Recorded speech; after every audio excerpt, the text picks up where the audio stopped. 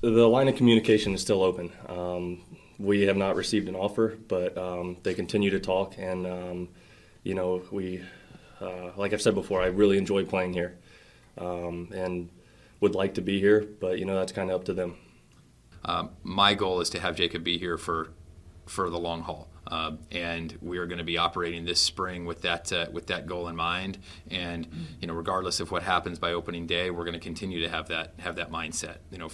From this chair, I think that he's important to what our plan is and our execution of the win now and win in the future mantra. I wouldn't say I'm frustrated. I have a job to do, and that's to get ready to play baseball. And I try to block all that stuff out.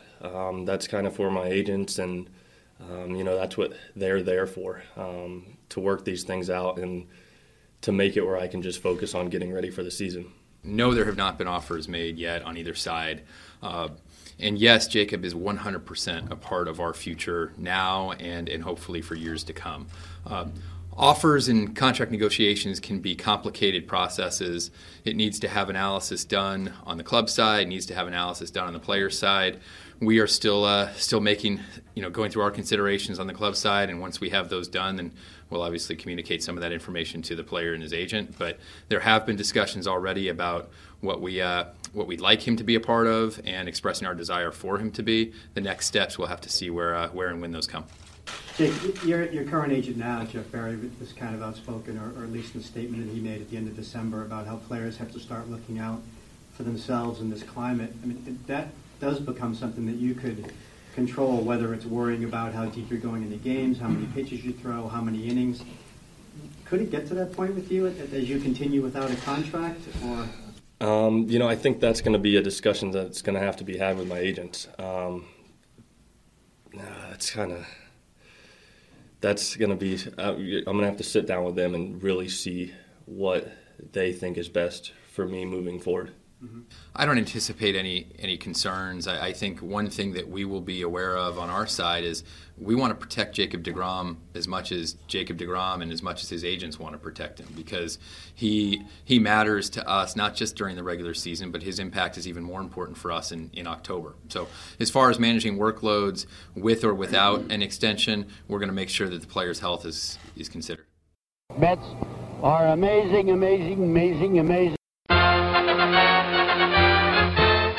There's a fly ball hit out to left. Waiting is Jones.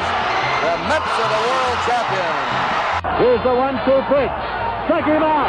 Silva has 19 strikeouts. Swung on, hit on the ground toward first. Milner has the ball. It's to McGraw. It's over.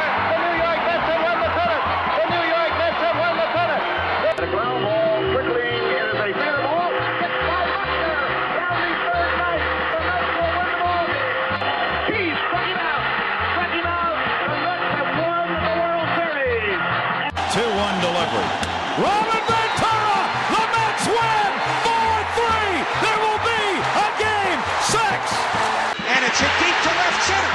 Andrew Jones on the run. This one has a chance. Home run. Mike Piazza. And the Mets lead 3-2. To left field. Floyd. And after winning roughshod over the National League, the Mets have a title to show for it. 2006 National League East champions. Here's the payoff pitch from Familia to Fowler on the way. And it's in there. Strike 3 called. The Mets win the pennant. The New York Mets have won the National League pennant. Put it in the books. It's another edition of the Talking Mets podcast here on this Monday, February the 18th, 2019. Of course, I'm your host, Mike Silva. You can check me out all the time at MetsMemorizedOnline.com.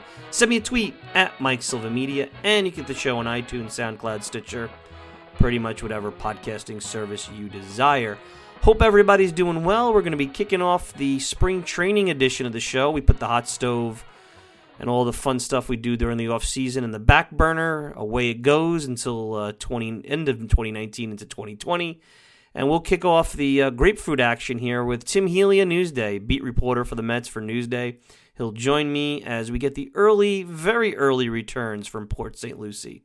And this will be the first of weekly grapefruit roundups. We hope to have a lot of content flowing from down in Port St. Lucie and hopefully get a lot of different voices and opinions coming as we set the stage for the 2019 New York Mets. So just in a little bit, Tim Healey will be joining me. I do want to start off with some comments on a couple of things, and I'll start off with Jacob deGrom and what has been the story for the first week. And I'm going to start by telling everybody just relax, because I could see already the fans getting on edge, and I could see this story kind of spiraling a little bit. And deGrom and the team divide, to me, is a total fabrication right now. I don't see any reason why there's this divide. I think the Mets made the comments that they had to make. They're trying to go and do their due diligence about putting an offer together for a pitcher who's at a very high-risk age and a very high-risk time for pitchers, which could potentially be the average annual value, the richest pitcher contract that this team has ever given out in team history. It could go down as that. So it's a very risky thing, and they've had some issues, notably Johan Santana's deal that went bad. So you have to really think about how you're going to craft this deal and how you're going to meet the needs of Jacob deGrom. You're going to meet the needs of where he wants to be, and how you could give yourself enough protection in the event that the back end of such a deal goes badly. Now, deGrom, to me, is doing what anybody would do. He's playing it a little coy. I know he threw out the one comment that has created a stir, which is about the shutting down or the limiting the innings, which I do not believe Jacob deGrom has any intention of doing that in a pennant race. Now, if Jacob deGrom has some aches and pains and the team is out of the race, could I see maybe him missing a start or two? I don't blame him on that. He does have a career to worry about, but I don't see this as a Matt Harvey 2015 scenario or a situation where he pops up in September and says, I don't have a contract, I'm shutting this down. For the media to create or do their best to try to create scenarios and even go and interview Luis Severino, asking him what his thoughts are, and then putting the kid in a bad spot, a kid where English is his second language, where he criticizes deGrom and the $17 million deal. Now he's backtracking. I mean, it just goes to show you the insanity. It's a time where, basically everybody's running around trying to get a story early in camp where there really isn't anything but, maybe a little Mickey and Brody's positivity. Those kind of stories like the Kyle Dowdys, the Rule 5. You're trying to get some kind of juice flowing. And unfortunately, negativity sells. So really don't get into this. Don't buy into it. Don't get all crazy. Opening day, whether it's a deadline or not, doesn't mean he's going anywhere if they don't have him signed. The situation deGrom is in is actually not a great one if you think about it. A lot of the pitchers that are comparable in terms of free agency. Now, deGrom has had 1 year where a lot of these names I'm about to throw out there are really the comparables. Because if you go to Baseball Reference and you look at who deGrom compares to, he's more Kyle Hendricks at this point in terms of what they look at him as than he is Max Scherzer, although last year is every bit of what Max Scherzer is. But Max Scherzer, David Price, Justin Verlander, Cole Hamels, John Lester, guys who got long-term deals who were free agents around the 29, 30-year-old range, which, by the way, deGrom is not. He has 2 more years before he hits free agency, so it'll be around 32, 33 when he hits free agency. Those guys all got $30 million a year pretty much. Not Cole Hamels, but the big guys like Scherzer and Price. They're the guys getting $30 million a year. I think deGrom, now that the market has trended towards that, will get an average annual value of $30 million a year. The question is how many years? Will it be 4 years? Will it be 5 years? Will it be 6 years? Will it be team options? Will there be opt-outs? Those are the questions I can't answer.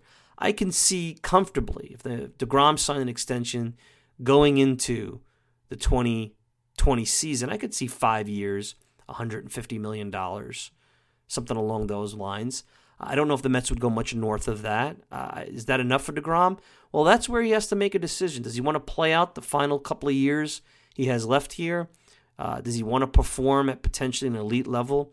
What will the industry look at him at age of 32, even if he's had maybe not the same type of Cy Young season like he had in 2018, but pretty damn good elite top 5 pitcher in baseball seasons? He'll get a contract. Will he at that point get more than a 4 or 5 year deal? I don't think so. I mean, right now, unless things drastically change, there's a lot of concern about signing pitchers, at the age of 32 to, 5, 6, 7 year deals. Will he be more Jake Arrieta at that point, getting a 3-year deal? He as a totality of his career is more in the Jake Arrieta totality bucket than he is Max Scherzer, but right now he's taken the next leap, the next step in his development, so it's hard to say. So there's a certain amount of risk here, and there's a risk for deGrom waiting it out, and there's a risk for the Mets pulling the trigger too soon. So both sides are in their right to say what they want to say. I don't think the comments which you heard as the intro coming in were all that contentious. I think they were more matter of fact, like, hey, this is where we're at.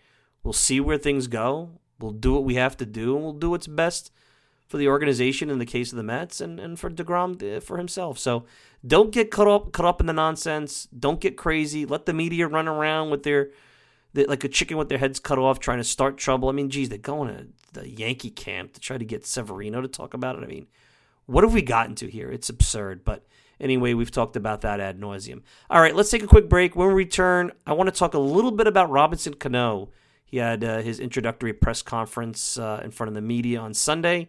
And there's going to be a little bit of pressure on Cano, and Mets fans typically don't do well with the kind of players that Cano is, a star coming from a team that they didn't like, or a big star with big expectations. Let's take a quick break. We'll be back with more right after this. They're going to go out and build a team that go out there and can go out there and compete. And I mean, he got a lot of good pieces, and this team look really good.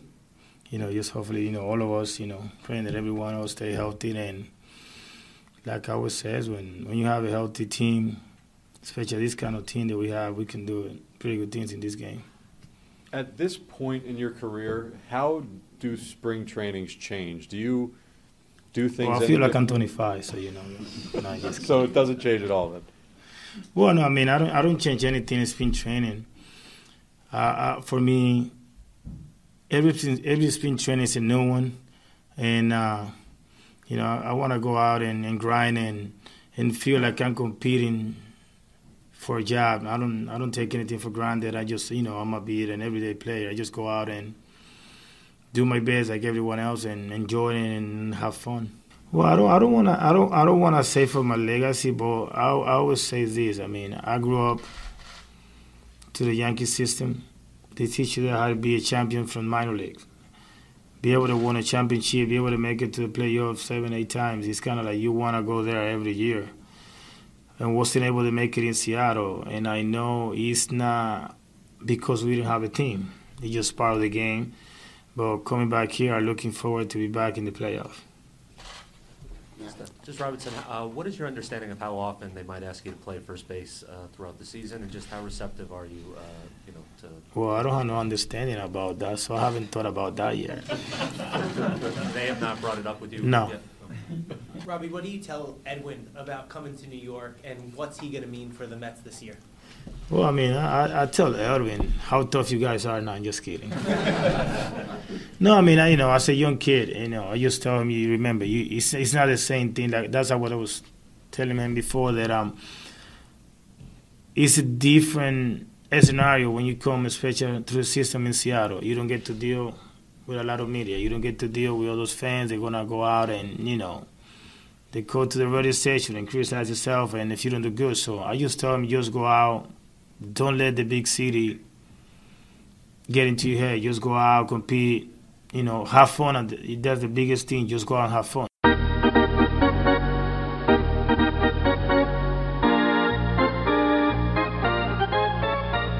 All right, we're back. You just heard from Robinson Cano, and it was interesting because I saw some fans on Twitter really getting annoyed how Cano spoke about the Yankees and how he grew up in the Yankees organization, and he was taught from day one about being a champion, and it really brought to mind how hard it is for elite players who have carved out resumes somewhere else and come with high expectations to really get any kind of learning curve here, or any kind of a rope to hang themselves, for lack of a better word.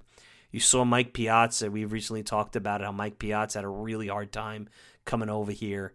Fans almost ran him out of town before he had a chance to re-sign. Carlos Beltran, who had a rough 2005, really took him a better part of over a year, maybe a year and a half, till the fans really warmed up to him. And then he had the infamous Game 7 situation against the Cardinals, and I think things never really got better there. I mean, they tolerated him. It was always an arm's length relationship, and that was always a shame. I think, Santana got off to actually a pretty good start here, and then he had the no-hitter later on, so he was exempt from it. But by and large, stars that come here, Bobby Bonilla, I mean, he made his own bad decisions, but you get a very, very, very short rope, and immediately the fans are looking for reasons not to like you. And Cano is going to fall into that. Cano is older.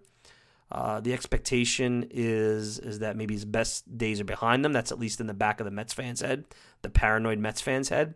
The Yankee resume and the fact that he won a championship with the Yankees, and that if he retired tomorrow, he probably would be remembered more for the Yankees than anybody else. And I think that's going to bother Mets fans. So Cano gets off to a 175 start in April, or is 2 for his first 25, or makes a big error at Citi Field earlier in the year, or strikes out in the 9th inning with the bases loaded and 1 out, I could see the fans booing him, and I could see the fans getting really agitated, and I could see this spiraling out of control early. Now, will Cano care? I don't think he will, but he's a human being, and nobody wants to get off to a bad start anywhere. Nobody likes to slump.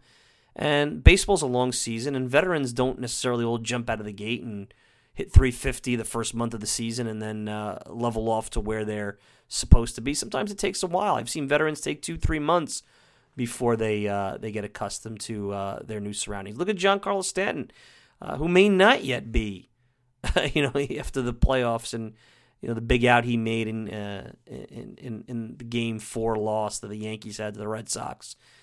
In the 9th inning, he may still not be completely being embraced by Yankees fans. Look how A-Rod went through what he went through. This is a tough town. Mets fans are very, very tough on stars from other teams, and I think Cano getting off to a good start is going to be imperative. And I think after his comments yesterday, I could see, look, Mets fans aren't all for this deal. I don't think anybody's going to dislike Edwin Diaz. I think Edwin Diaz will be great, and he's another story as he comes over from Seattle playing virtually in obscurity. Now he's on the hot seat in New York and closing games, and we'll see how that goes. But he may actually have a little bit more rope there as a young player.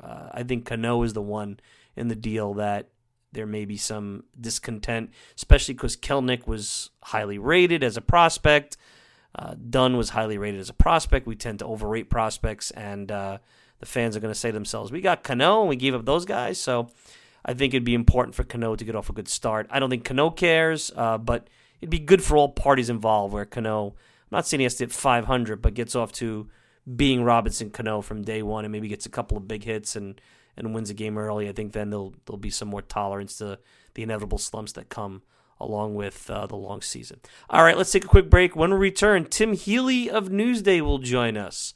We'll get into deGrom, Cano, and some of his early thoughts of Mets camp. We'll be back with more right after this. Experience is going to go a long way. I now understand from a manager's standpoint how people react to wins, how people react to losses, losing streaks, and to be better at handling that the next day. We are here to win. That's the bottom line. We want to win a championship. I think one of the things that stands out to me in my career was I got traded over to the Anaheim Angels in 2001, in the winter of 2001. And I came from Tampa Bay, who struggled. The Angels weren't that great of a team. They were kind of a middle-of-the-road team in 2001. And I arrived at spring training the first day, and Mike Scioscia is standing up in front of the team talking about winning the World Series. And, coming from Tampa Bay, I was kind of like, well, this is interesting. We were just, trying to get a hit or two over there in Tampa. They want to win the World Series here. And sure enough, we won the World Series in 2002. Everybody believed from day one. And that's what we believe here. We shouldn't be here if we don't think we're better than everybody else and we want to win. That's not the way to go about this thing. We want to come to the field every day energized that we are going to win everything, every game we possibly can. We're going to win every bullpen we throw, and we're going to be ultimate competitors. I think that the group that we have in there, I'll take them over anybody, and I'm excited to go to war with them this year.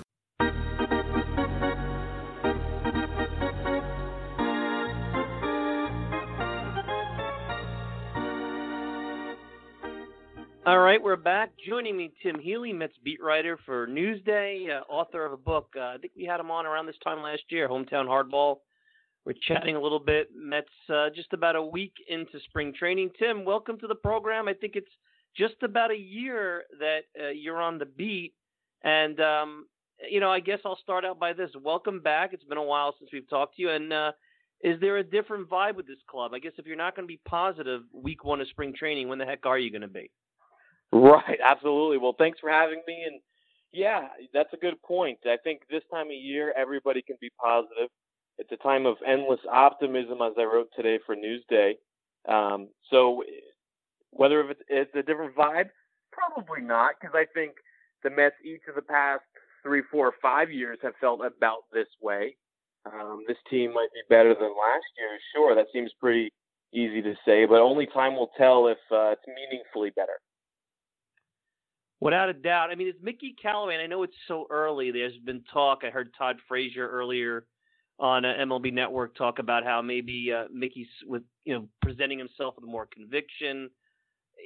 Clearly, it was a tough first year for Mickey. I think he got a little bit heat, maybe some of it unfair. Not everything was his fault last year. Maybe his mistakes were exemplified a little bit. The team had a lot of issues. What are your thoughts about Mickey Callaway? I think you're right. He definitely had some ups and downs, a lot of downs last year. The Mets admitted that. I think Mickey admitted that. And there's reason to believe that this will be better with regard to Mickey Callaway as a manager specifically. I think, you mentioned it a minute ago, but a year ago at this time, I was just getting started on the Mets beat.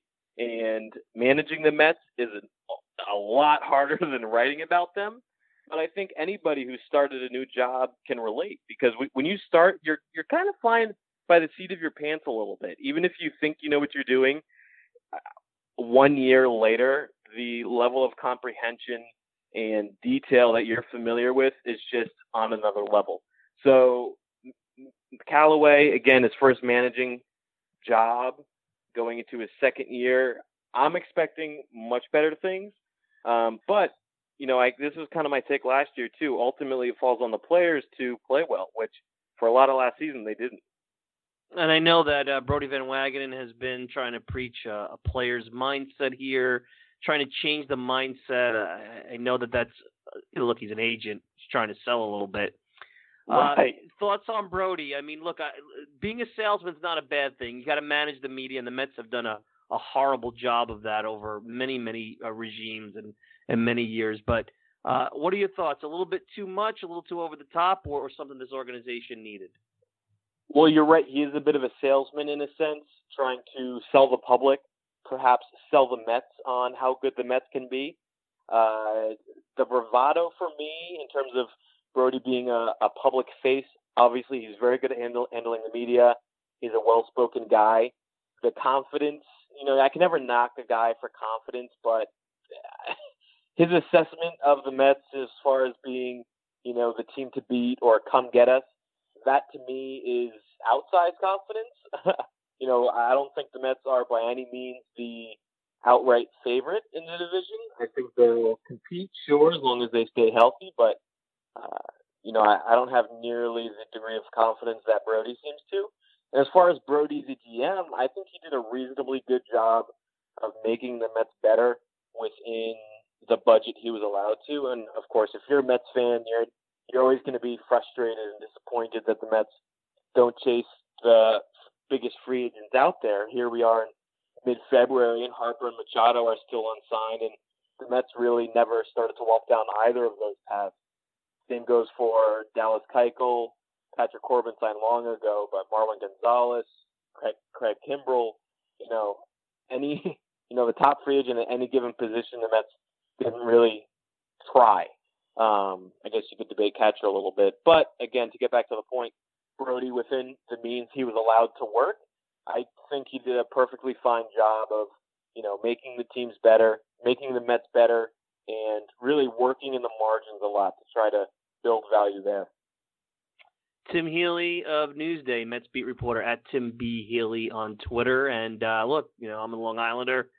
Newsday, don't forget about it. An opportunity to get some great Mets coverage out there. I'll give you. Look, I could try to do a sales job here too, like Brody. deGrom. So let's get to the meat and potatoes here. Here's my take on deGrom. Sure, you have to keep an eye on this. And I saw that you tweeted out, how the Red Sox go back and they look how maybe they botched the John Lester signing back in spring training. And this is a critical time. You don't want to tick off your player, but to a certain degree, I think we're all fans, media, we're all we're bored, right? There's no free agent signing. Absolutely. Spring training just started. Let's try to see how we could stir the pot a little bit. Even though deGrom said some things about being shut down and the Mets are talking about, well, we haven't made him an offer and we're analyzing. I don't think we're at a critical Tom Seaver 1977, acrimony going on here. I looked at some other contracts like Verlander and Scherzer and Price, and I think the guy's going to get $30 million a year. How many years? I don't know. And clearly it's in the Mets' favor to wait a little bit because if he hits free agency at 32, 33, that's not in deGrom's favor. I don't know if it'll go that far. I also don't think if the Mets are in a pennant race that deGrom will shut himself down over this. Are we making a lot out of this just to kind of fill some space in the boring early or the long early days of spring training? Maybe not boring. It gets more boring in a couple of weeks. I think it is partly that. People are looking for something to chew on and talk about. But really, in the Mets world, deGrom's long-term fate is a question. We know the short-term fate. He's under contract for this year. They have team control for 2020. But beyond that, it is a pretty big question. You mentioned the $30 million a year mark based on Scherzer and Verlander. And sure, deGrom compares pretty well to those guys. But if you look at the market now, and obviously the free agent market is kind of a mess, it's going under, there are big changes to what guys are getting paid. Jake Arrieta this time last year got 3 years, $25 million a year. Dallas Keuchel, we'll see what he gets. Patrick Corbin did pretty well for himself, and deGrom has more of a track record than Corbin. But I'm not convinced about the $30 million a year mark. And really, if I'm the Mets, I'm not in any particular hurry to sign deGrom to a massive extension. 2 years is a long time. Last year, obviously, a career historic year for deGrom. It's going to be almost impossible for him to match that. So there's going to be some regression this year. And you mentioned the age thing. You're absolutely right. If deGrom at 32, 33, what is that market at that point going to look like? How attractive of an option is he going to be to teams? I don't know, which just proves my original point. I think that 2 years is an awfully long time, and if I'm the Mets, I'm not in any particular hurry to throw $125, $150 million at him. Yeah, and look, even though there's a deadline for the start of the season, if the Mets put something together mid-year, call up his agent and say, hey, look, here's what we're thinking, and it's in the ballpark. I know they don't want to negotiate, but to some degree, the fans get paranoid on this. Just because they may stop opening day, that doesn't mean he's gone or he's never going to listen. And I think that's the part where everyone has this deadline. I don't really think this is anything above and beyond what's normal for any pitcher. Now, granted, the Lester situation is an interesting one because the Red Sox let him get to free agency, and then they came in late trying to fix it, and I guess the cat was out of the bag. If he goes to free agency, it's 2 years, like you said, a long time from now. The landscape is completely different. Hard to predict that. Right. And to go back to the Lester thing, it started really before Lester hit free agency. Going into his contract year, the Red Sox tried to extend Lester, but they made him a super lowball offer. That just pissed Lester off. So by the time he got to free agency, I don't think there was a lot of loyalty there necessarily. Obviously he cashed in, and deservedly so, with the Cubs. I don't think the Mets and Brody in particular are so dumb as to risk lowballing deGrom in this case, because that can really fracture what right now is a pretty good relationship. And it's a tough spot for deGrom. I mean, he's 30 now, but he's not a free agent. Lester was about 30 when he became one. Verlander, Cole Hamels' contract with the option is a better example. Like we said, Scherzer and Price. I don't see him getting a 7-year deal. It's an interesting age because deGrom's a bit of a late bloomer, has had some injuries, so not apples to apples. But this is the age where his agent can go in, and those players, in my opinion, maybe their resume is a little longer, but they're pretty good comps at the time. Like he's as good in 2018, 2019 as maybe those guys were at any point in their career up to their free agent time. Sure, yeah. The years is an interesting question. I would be shocked if deGrom gets 7 years from the Mets, never mind 7 years as a potential free agent 2 years from now. I think it's easy to forget that he's already on his second UCL. He had Tommy John surgery as a brand new minor leaguer when the Mets drafted him.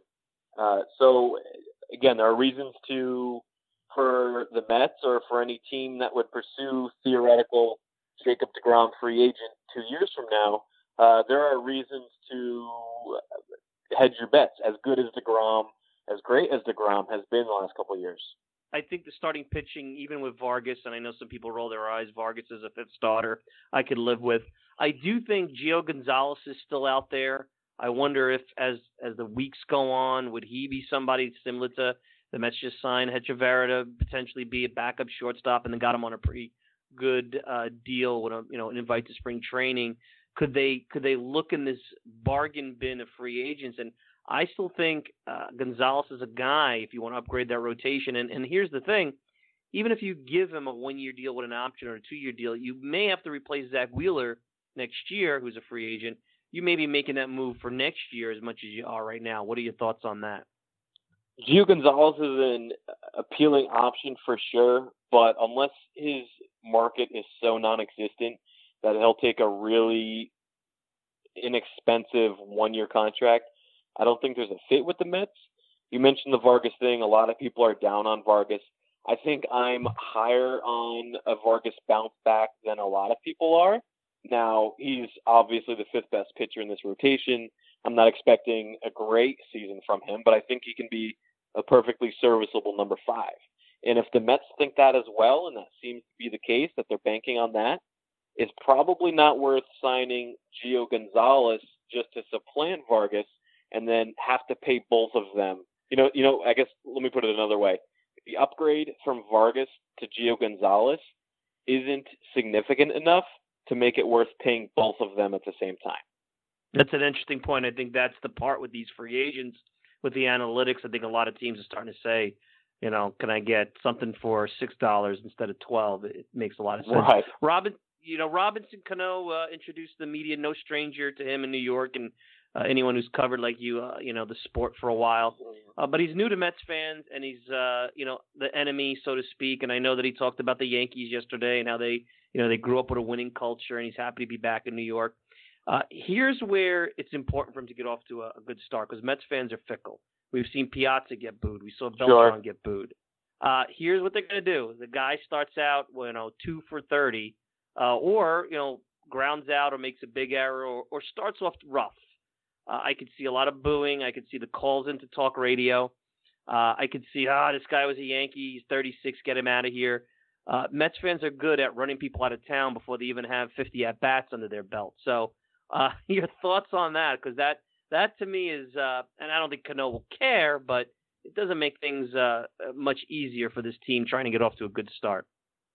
Right. Yeah, I think it will be important for the Mets overall to get off to a good start, and Cano in particular to get off to a good start.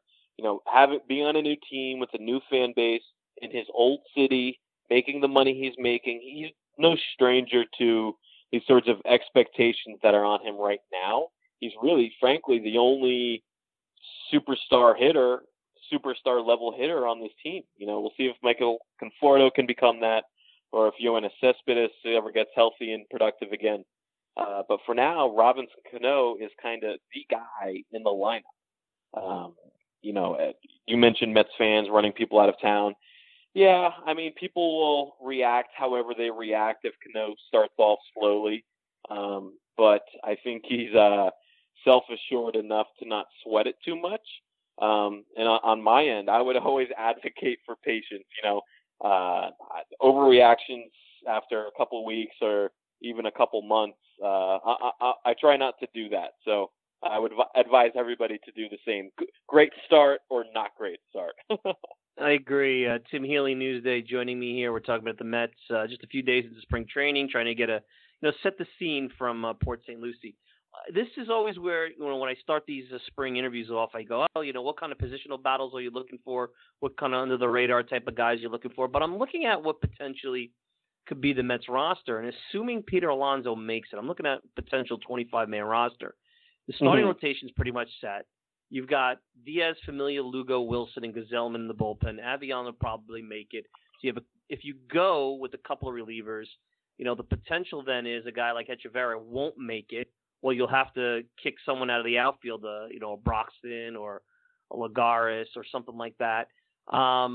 There's really not a lot of space here for some of these guys. So the T.J. Riveras, the Rajay Davis, the Gregor Blancos, the Tyler Bachelors, I don't know how many spots are really up for grabs realistically for the opening day roster, and it makes you wonder. I know these guys have opt-outs. Devin Mazzaraco comes to play.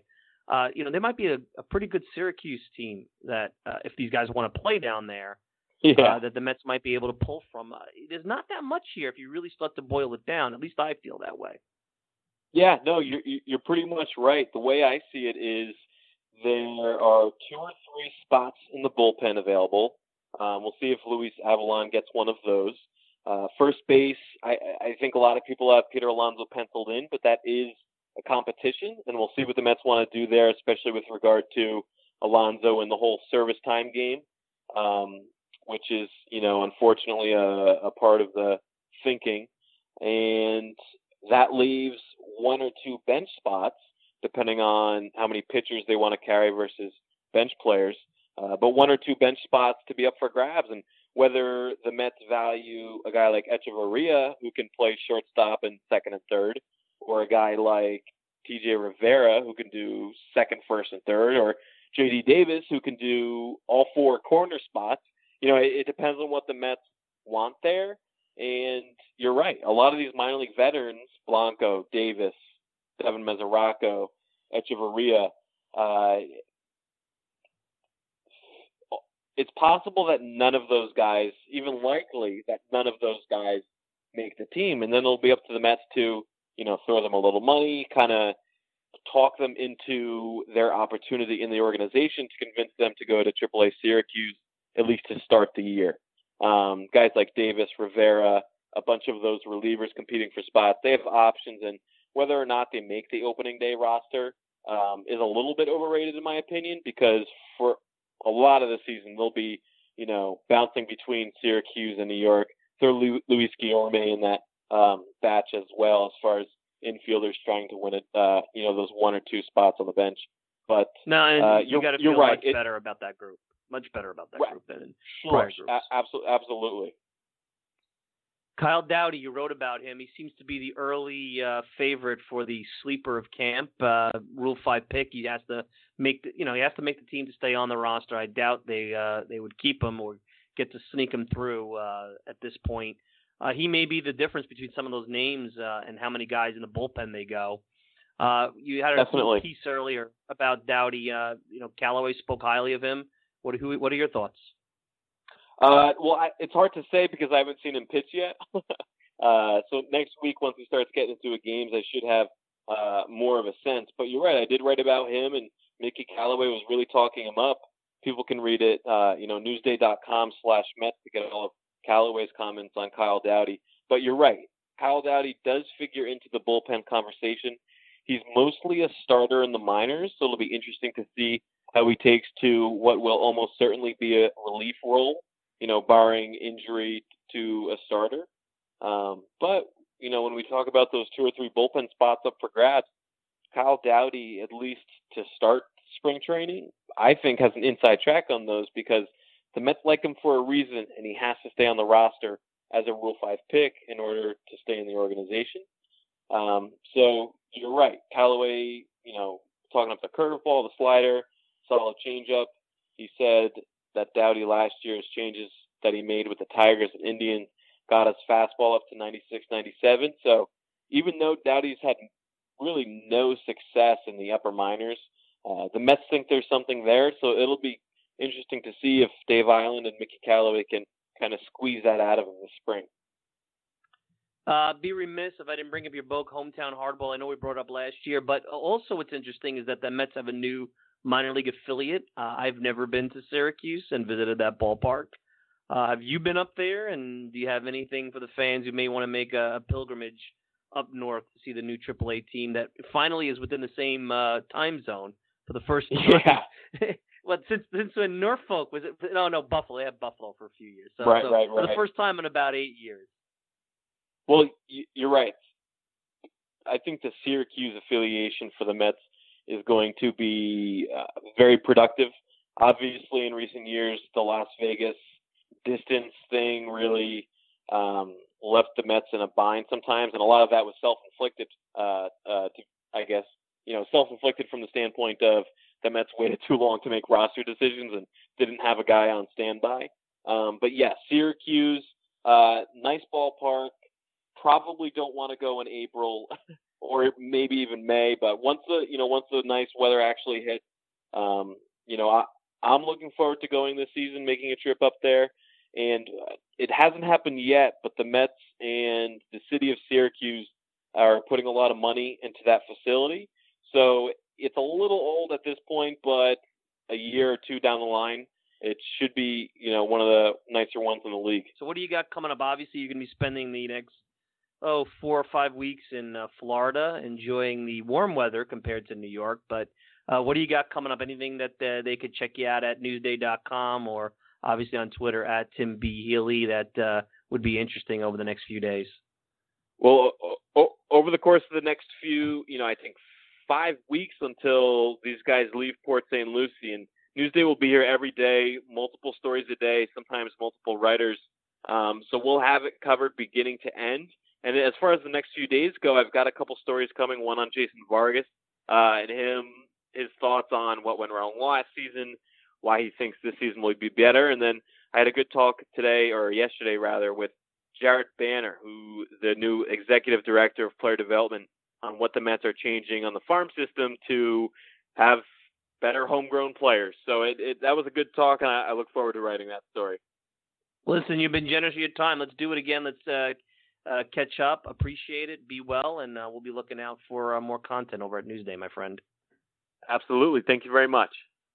That's Tim Healey at Tim B. Healey on Twitter. Great stuff. Appreciate him coming on. We're going to take a quick break, wrap up with some final thoughts right after this. And Ronnie and I have the same 4, just in a different order. So, Ron, you go Max Scherzer number 1. You agree? Corey Kluber number 2. I do. I think what I'm measuring, maybe because I used to play, so the emotion and bias comes in, is guys that are out there 32, 33 times really matter to me. See, I'm going Sale, and that's with the rate stats, and just ahead of Jacob deGrom. Verlander, I think I slighted Verlander by putting him at number 3. I'd like to change that now, but I can't. And Scherzer for me 4. If you were to tell me, now come on, he's number 1, I'll buy that. I won't do it for 5 through 10, but that top 4, I think, are almost interchangeable. You know what's interesting for me is that I was wrestling with, does Kershaw belong in the top 10 list? And I end up with him at number 5 ahead of Justin Verlander. Might have been a mistake, but again, I feel like he's pitched less than 100% his last 3 years because of the back injury.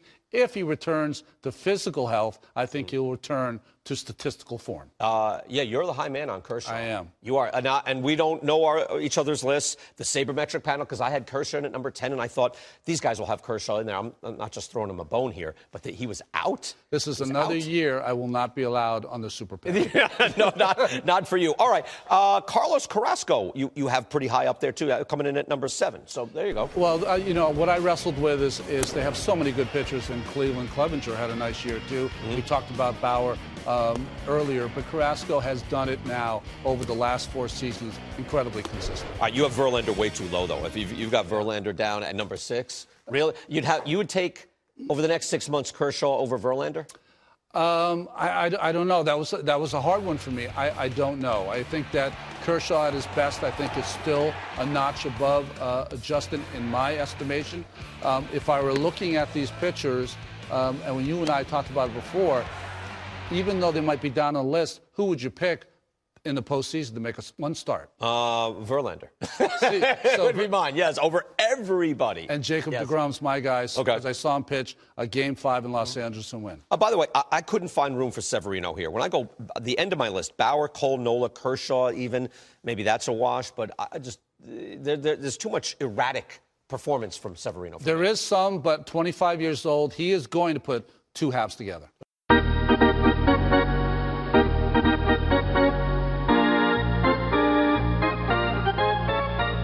All right, we're back. Final thoughts here, and you just heard a segment from MLB Network that is called The Shredder, and it does the top 10 at each position, and they do that throughout the offseason. And you had starting pitchers, and although Jacob deGrom was on that list, there was a notable exception, and that was Noah Syndergaard. And a lot has happened since Noah had the postseason success. Came out of the bullpen against the Dodgers in 2015 in that big Game 5. Pitched well against the Cubs. Had that only game that the Mets won in the World Series against the Royals and set the tone with the Mets down 2-0, throwing basically behind the guy's head. It was Alcides Escobar to intimidate. And then he had the big 2016. He pitched great in the wild card playing game, although the Mets lost. He wasn't able to go as long as Madison Bumgarner. He was just slightly less good or less great than Bumgarner. And then he's had injuries. And then he's had the lat. He had last year where he missed a good chunk of time despite winning 13 games. And he was much more hittable last year, Syndergaard. And the injuries and some of the effectiveness, the slight drop in effectiveness, has thrown him out of the top 10. And you know he enjoys the Thor moniker. And I've been a little bit critical where I feel like he spends a little bit too much time getting caught up in the cartoons and Mr. Met and this persona. And I'm not saying he's not working, and he has a right to have fun, and it's cool, and the fans like it. They love the bobbleheads. But to me, I like professionals that are focused and serious and grind it out and execute and perform without the fanfare, like a Jacob deGrom. And to a certain degree, what Zach Wheeler did last year. It was very admirable, a guy that I had a lot of questions about coming into the season, coming out of spring training. I told you a billion times I never was a big Wheeler fan, and he's starting to grow on me. I still have concerns about his long-term health, and let's see him go around the league again. He did a half a season, and let's see how great he is. But Syndergaard is not in that top 10, and I wonder, and he's a guy that has rabbit ears. He's a guy that he knows what people are saying. He knows that some of the shine is off the star and the bloom is off the rose. And he's probably going to look at that list, and you see a guy like Luis Severino. And truthfully, I think deGrom is Syndergaard's way better than Severino. I think Severino's somewhat overrated. But he had a better year last year, and he's been in the postseason, and he plays for the Yankees. So what do you think is going to happen? So I wonder if Syndergaard can use some of this as maybe a little bit of a chip on his shoulder, and he could go out there and have the kind of year that he hasn't had since 2016, and maybe a better year than he had since 2016. And what makes you laugh is that deGrom struggled to get to 10 wins last year, and he struggled to get above 500 for so many weeks, and he pitched brilliantly. And Syndergaard, I'm not saying he pitched badly. He had some really good stretches, but he was hittable, and he won 13 games and missed time, and it almost seemed effortless. So it goes to show you kind of how unfair sometimes the game of baseball is. But I wonder if Syndergaard could approach this season with a little chip on his shoulder, get back to the basics of being great, being the pitcher that in 2016 was the ace of the Mets staff and was virtually unhittable on any given day. And that became deGrom last year, and it was not Syndergaard. And if he can recoup what he had in 2016, and inevitably you think deGrom is going to be slightly below what he was last year, in a best-case scenario. Man, what a 1-2 that is. If Wheeler could be anything, maybe not the Wheeler of the second half, but a good hybrid of, really good pitcher versus the elite pitcher he was. Matt's coming to his own, and then Vargas giving you some solid outings. I mean, that's a really good rotation, a scary rotation. And I'm sorry, I don't care if Bryce Harper signs the Phillies, what the Braves have done, how good the Nats are. You have that kind of starting pitching every night. You're in every game. You have an elite closer. You're going to be winning a lot of ball games, and you're going to be a team that nobody wants to play. I don't care what the media says. I don't care what the projection says. I think you're going to be a team that not a lot of teams are going to want to see come to town. And when you're in close games, you're going to win more of those than you lose. So a little way to end it off was on that note. And really, I'm looking to see Noah Syndergaard. I think this is a big year for him.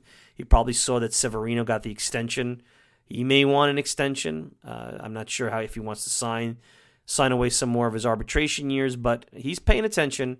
And a big season this year, coming back to form, gets him back on those lists, gets him back into the spotlight, gets him talked about again. He likes that. That's something that he definitely wants, and I'm looking to see how this, from the jump, from the start of spring training, how Syndergaard reacts to all this stuff and how he performs, and what version of Noah Syndergaard will we be seeing in 2019. Hey, we're out of time. I want to thank everybody. I want to thank Tim Healey at Newsday. Check him out on Twitter at Tim B. Healey. Check him out at Newsday.com, and if you want, buy the paper. Newsday's still a pretty cool paper. Of course, I want to thank the good folks over at MetsMemorizedOnline.com. Send me a tweet at Mike Silva Media, and you can get the show on iTunes, SoundCloud, Stitcher, pretty much whatever podcasting service you desire. I'm your host, Mike Silva. Enjoy the rest of your week. We'll be back with more Grapefruit Roundups, the spring training edition of the Talking Mets podcast next week. Take care, everybody.